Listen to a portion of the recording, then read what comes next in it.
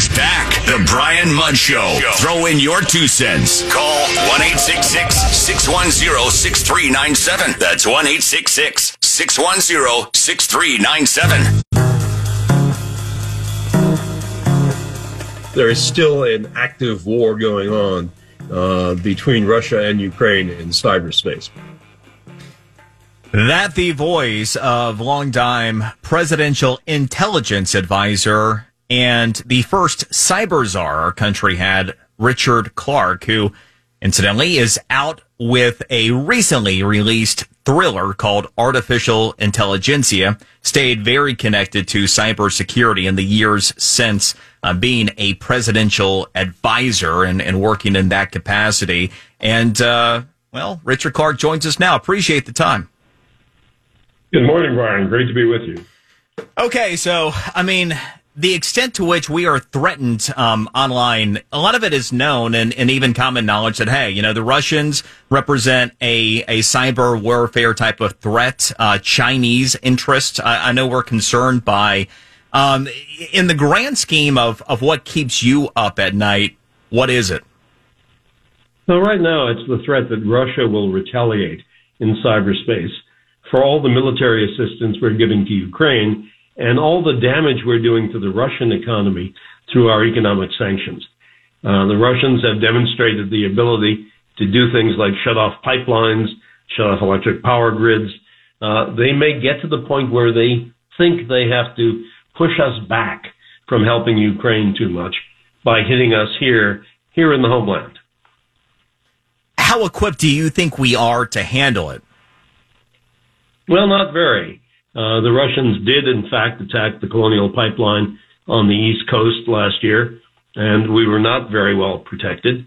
I think some organizations are, but you just take a look, at all the ransomware attacks that have been going on for the last 2 years. And hospitals have been forced to shut down because of ransomware. Thousands, actually over 10,000 companies in the United States forced to shut down for some period of time because of ransomware attacks, most of which were coming from Russian criminal groups. And to this end, you take a look at the reactive versus proactive approach. We know typically in law enforcement tends to be reactive. How proactive are we able to be these days? Do we necessarily have to be in a position to be reactive to whatever it is they're attempting next? Well, we do, and the FBI is getting better.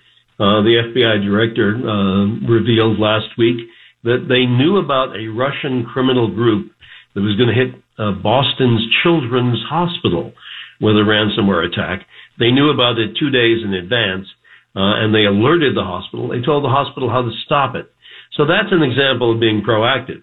But it's a very small number of cases where we've been able to do that versus a very large number where the ransomware has succeeded. Speaking to longtime presidential intelligence advisor and the first cybersecurity czar, Richard Clarke, his new book, Artificial Intelligentsia. Give us a little bit of an idea about why you decided to put together a thriller. Well, I've done 5 novels now. This is the 5th. And the reaction I get from a lot of people is, I would never have picked up a book about artificial intelligence, but I will pick up a thriller, a murder mystery, that has got a page-turning quality to it with interesting characters and surprise ending. And along the way, I learned a lot about artificial intelligence, and I didn't have to go, studying it. It was easy. I just learned it by osmosis as part of the plot. So what I've tried to do here is tell people what the world is going to be like 5 years from now when artificial intelligence and maybe quantum computing kick into gear. It'll be a very different world.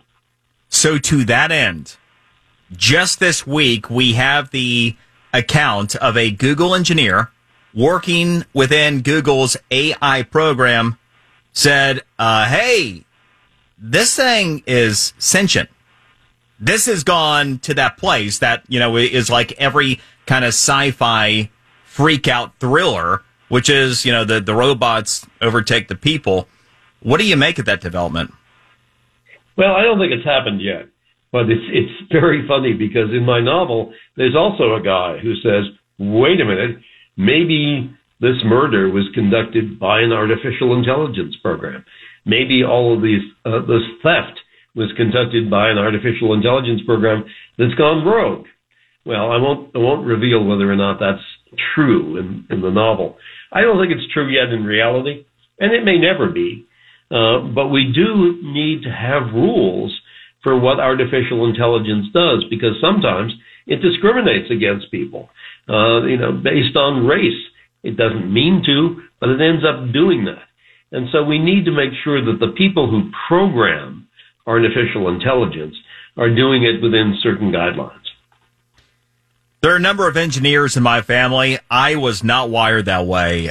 So much of this stuff is way beyond me. But one thing in particular that, seems to be the case, like, for example, you talk about regulation, basically, and some of these guardrails to put in place. If you pay attention to congressional hearings, for example, it is so evident that most congressional representatives don't have the first clue relative to the actual technology. And insert topic here. I mean, it's just the reality of the world that the best and brightest in technology, in software engineering, are not necessarily going to be members of Congress to be able to enact policy. So within that construct, what is it that you think we can do to help keep responsible parameters and regulation in place?